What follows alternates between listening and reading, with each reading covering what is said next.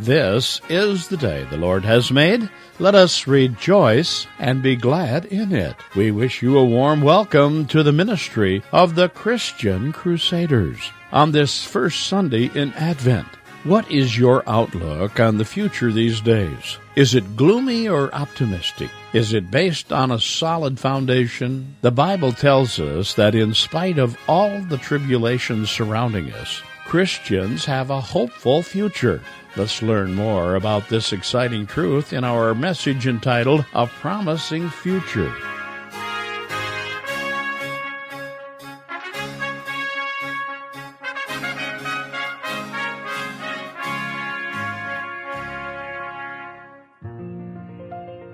We're beginning a new sermon series for the Advent season that I'm excited about. I've entitled it, A Season of Promise. Today we're going to look at our promising future. We begin in the name of the Father, the Son, and the Holy Spirit. Amen. Let's pray. Almighty God, speak into our lives with your holy word and open our eyes once again to the wonders of your power, your love, and your grace. We ask this in the name of Jesus. Amen. When morning fills the skies, my heart awakening cries, may Jesus Christ be praised. A life at work and prayer, to Jesus I repair. May Jesus Christ be praised. In heaven's eternal bliss, the loveless strain is this. May Jesus Christ be praised. The powers of darkness fear when this sweet chant they hear. May Jesus Christ be praised. Be this while life is mine, my canticle divine. May Jesus Christ be praised. Be this eternal song through all the ages long. May Jesus Christ be praised.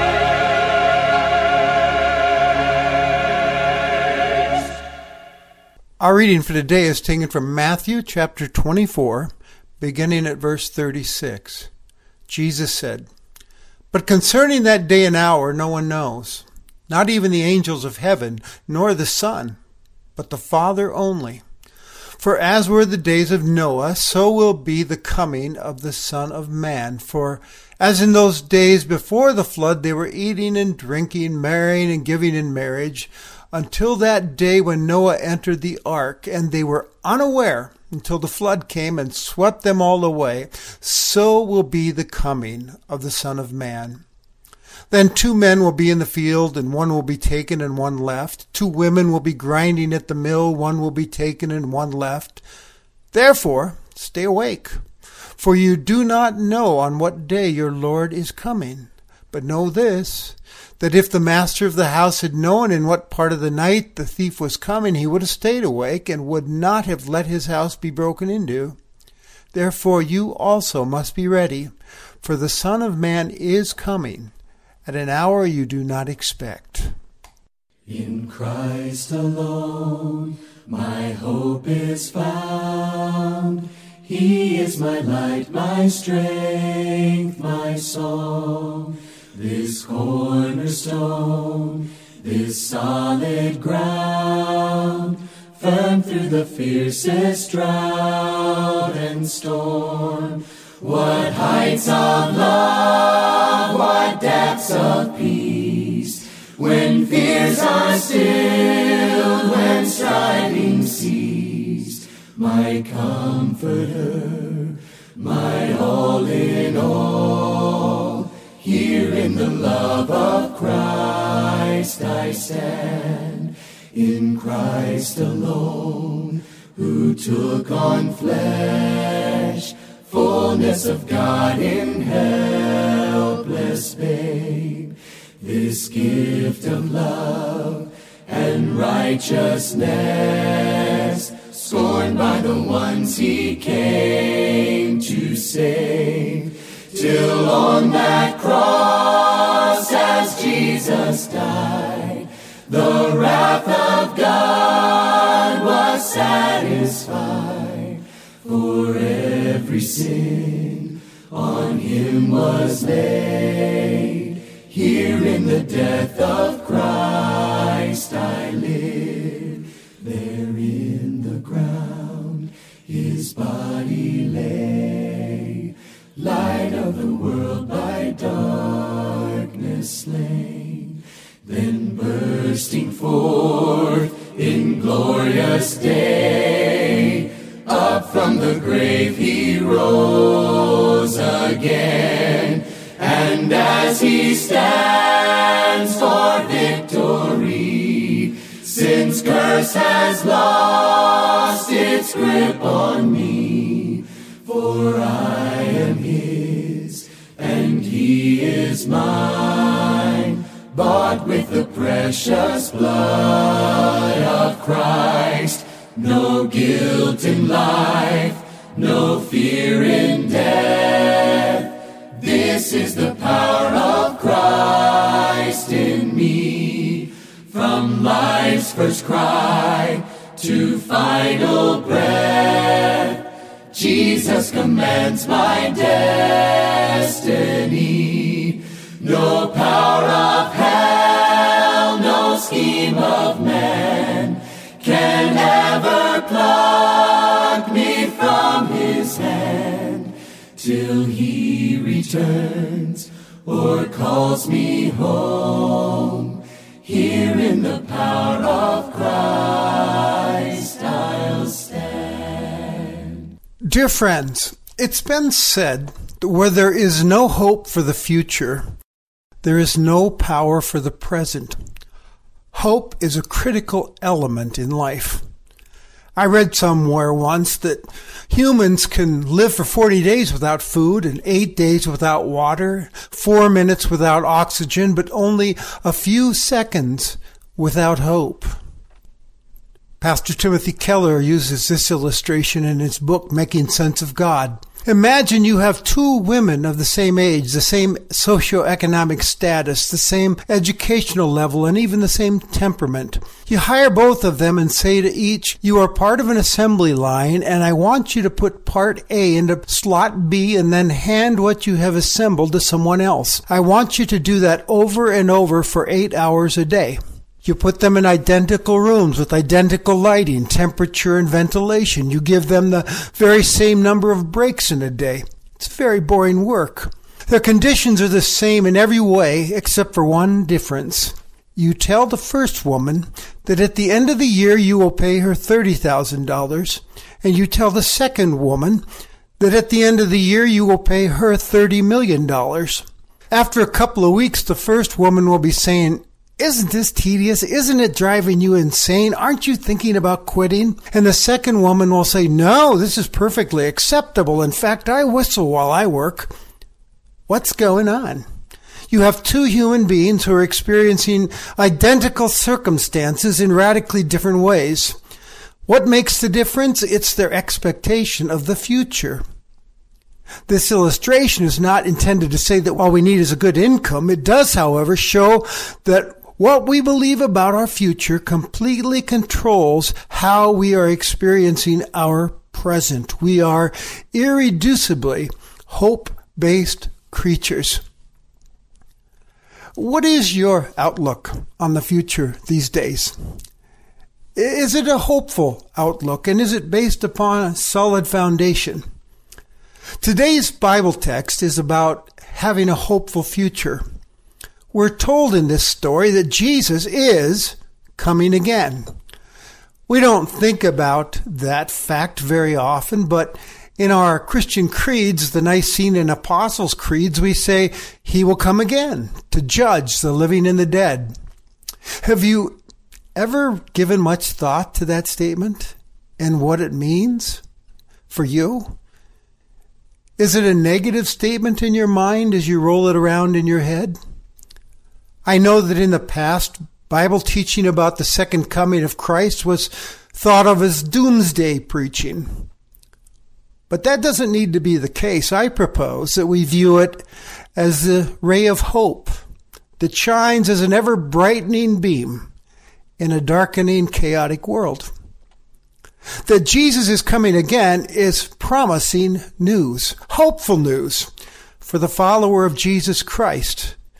Because you and I both know the world can be turbulent and dangerous, and it can make us feel afraid and get us depressed and discouraged. Some days it seems like things are just getting worse in this fallen world of ours. Seems like the days are a little darker. We see it on the news. Wars that never end. Cruelty between human beings. Human suffering. Corruption in government. Environmental challenges. Earthquakes. Flooding. Fires. Drought. Climate change. Food and drink that you always thought was okay for you, now you find out can actually be killing you. There's the opioid addiction that's way out of hand in our country. And as you look around, you see immorality and godlessness all around us. We see local church attendance shrinking, and secularism seems to be growing in our society. By the way, Jesus said that would be the case. He knew.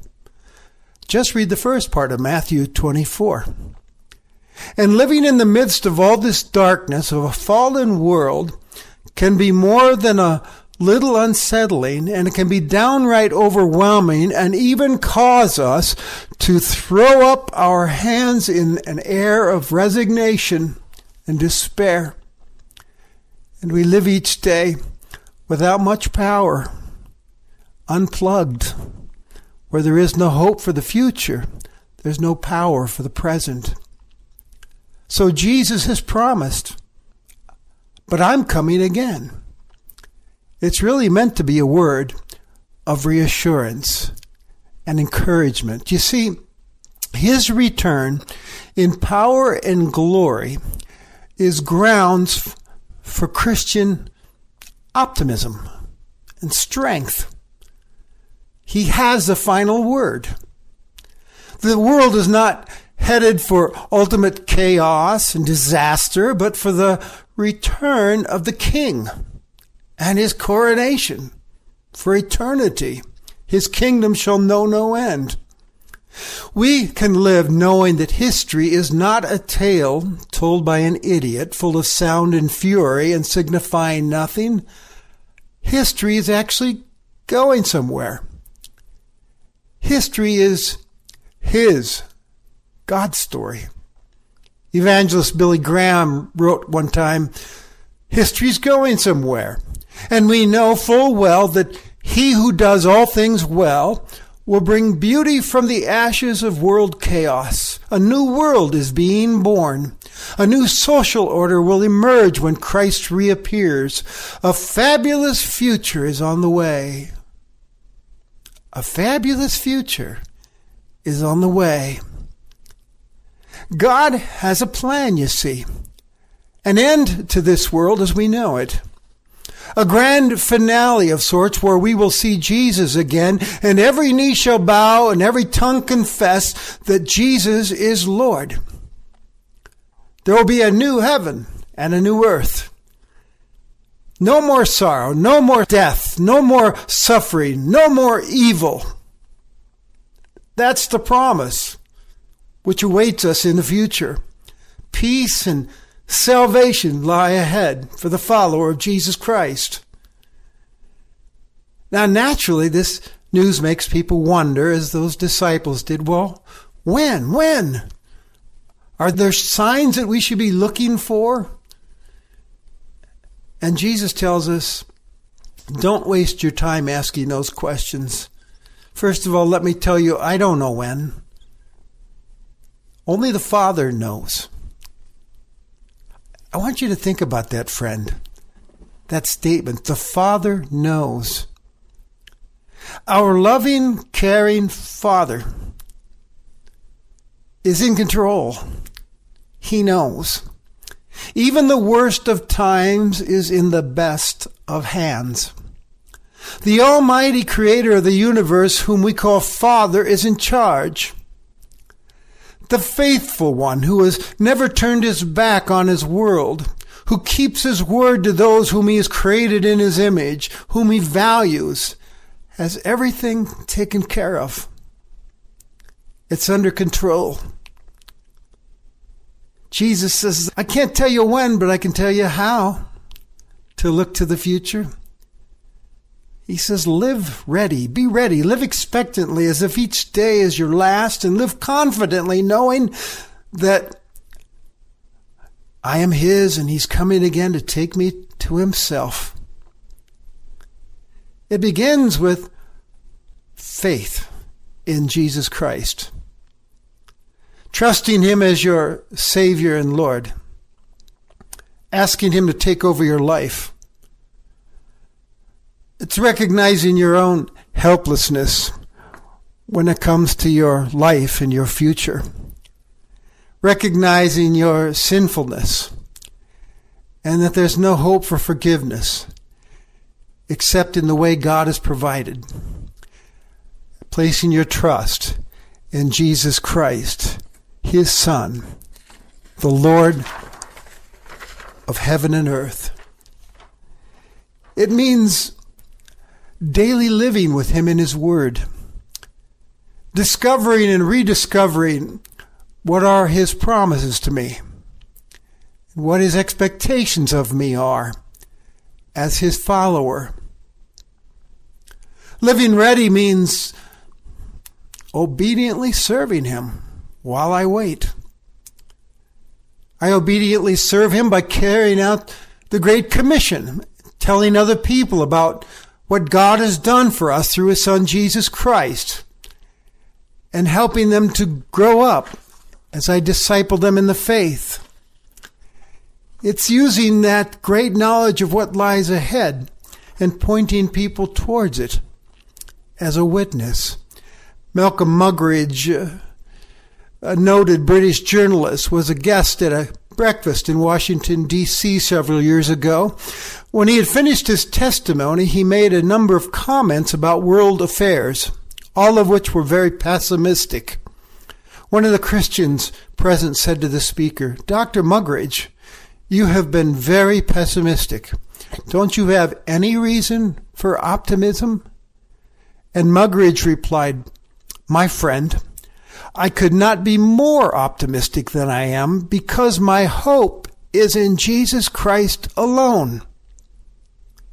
Muggeridge allowed that remark to settle for a few seconds, and then he added, just think if the Apostolic Church had pinned its hope on the Roman Empire. He pointed them to Christ, didn't he? I'm ready by living out the great commandment, loving God and loving my neighbor as myself in service. Isn't it interesting that the Apostle Paul referred to himself in his letters as a servant? I read this little article a while back out of Faith and Leadership magazine. And the article says, it's possible to be so heavenly minded that we're no earthly good. But Professor Todd Whitmore from Notre Dame has also observed how heavenly minded can lead to incredible deeds of earthly goodness. After the war in Uganda had dragged on for over 20 years, Whitmore moved into the refugee camps in northern Uganda to hear the stories of the displaced Acholi people. As he observed the Christians who were working among the Acholi, he saw what he called what real Christianity looks like. Whitmore discovered that the most practical and helpful workers among the Acholi were also the most heavenly minded. He called them reasonable apocalypse, which means that these Christian workers thought a lot about God's intervention at the end of history. And these heavenly-minded Christians believed that no human effort could be relied upon to help the Acholi. It had to come from God. As one of the Christian workers in the camp said, God is tired of this war and suffering, and he will intervene. Because they believed that God would intervene, they also believed that it's worthwhile to work for good. In the United States, people who talk about God's future intervention are often accused of being escapists, impractical, so heavenly minded that they're no earthly good. But in the refugee camps of northern Uganda, they were the most rational people.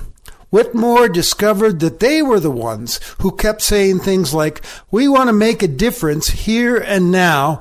We want to help with the orphans. We want to help in the name of Jesus Christ, who is coming again. I'm ready as I love my brothers and sisters in Christ unconditionally as he has loved me, carrying out the new commandment that Jesus gives his disciples in the upper room before his arrest. I'm a person who values fellowship, who values a Christian family, and who serves. Being ready is being a person who actually vocalizes and acts out with certainty and hope in a darkening world that scares people. Because this world needs your certainty and mine. They need to see our faith, our hope in the future.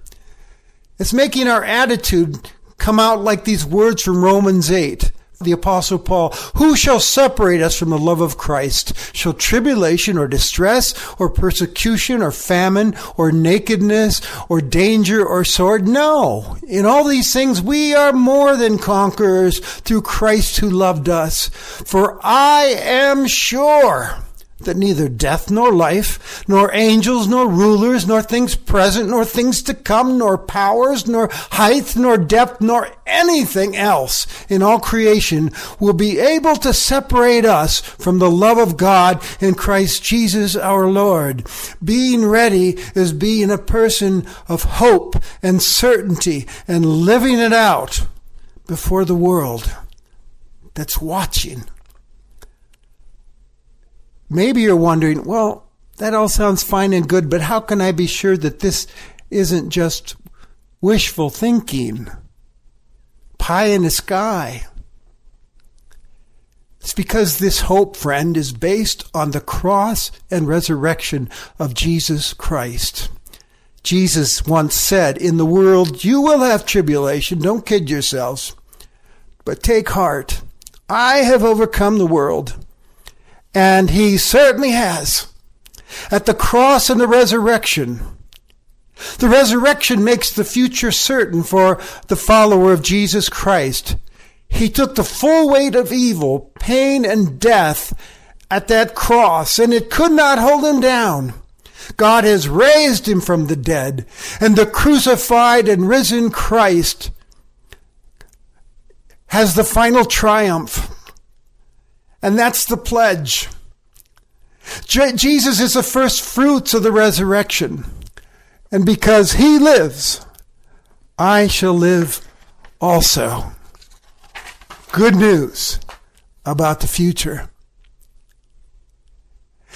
Oprah Winfrey writes a column in her magazine entitled What I Know for Sure, which is about life lessons that she has built her life upon. She got the idea for this column from film critic Gene Siskel, who surprised her one time during an interview by asking her, Oprah, what do you know for sure? If someone were to ask you, my friend, what do you know for sure? I hope on your list there will be this statement. I know for sure that Jesus is coming again to take me to himself. I am his forever. Of this I am sure. Amen.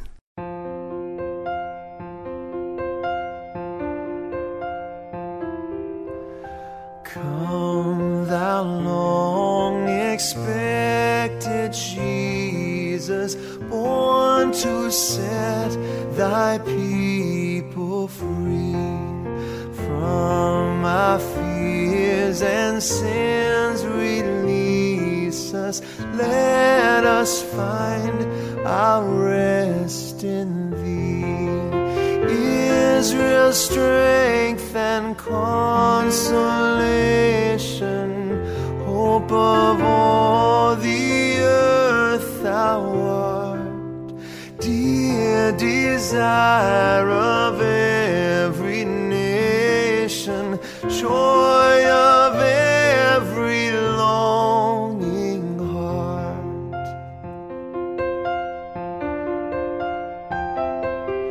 Born thy people to deliver, born a child and yet a king, born to reign in us forever. Now thy gracious kingdom bring, by thine own eternal Spirit, rule in all our hearts alone. By thine all-sufficient merit, raise us to thy glorious throne.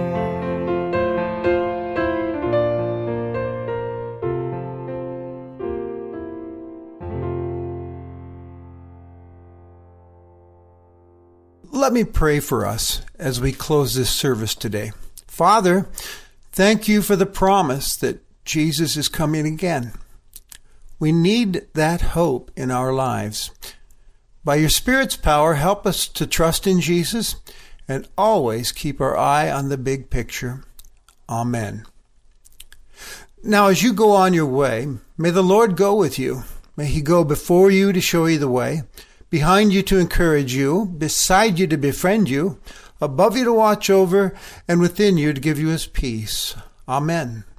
You've been worshiping with the ministry of the Christian Crusaders. We pray today's message has inspired you to hold fast to the hope we have in Jesus Christ, who has overcome death and is returning to take you to be with him forever in your heavenly home. Christian Crusaders is a nonprofit ministry supported by the prayers and financial gifts of those who desire to join in our mission, which is to reach others with the gospel of Jesus Christ. We are especially grateful for our Gift Every Month GEM Club members. These regular gifts sustain our ministry during quiet giving times. For your convenience, we are now able to take credit card donations by phone or mail. Your prayerful and financial support allows us to deliver biblical truths to those who cannot attend church.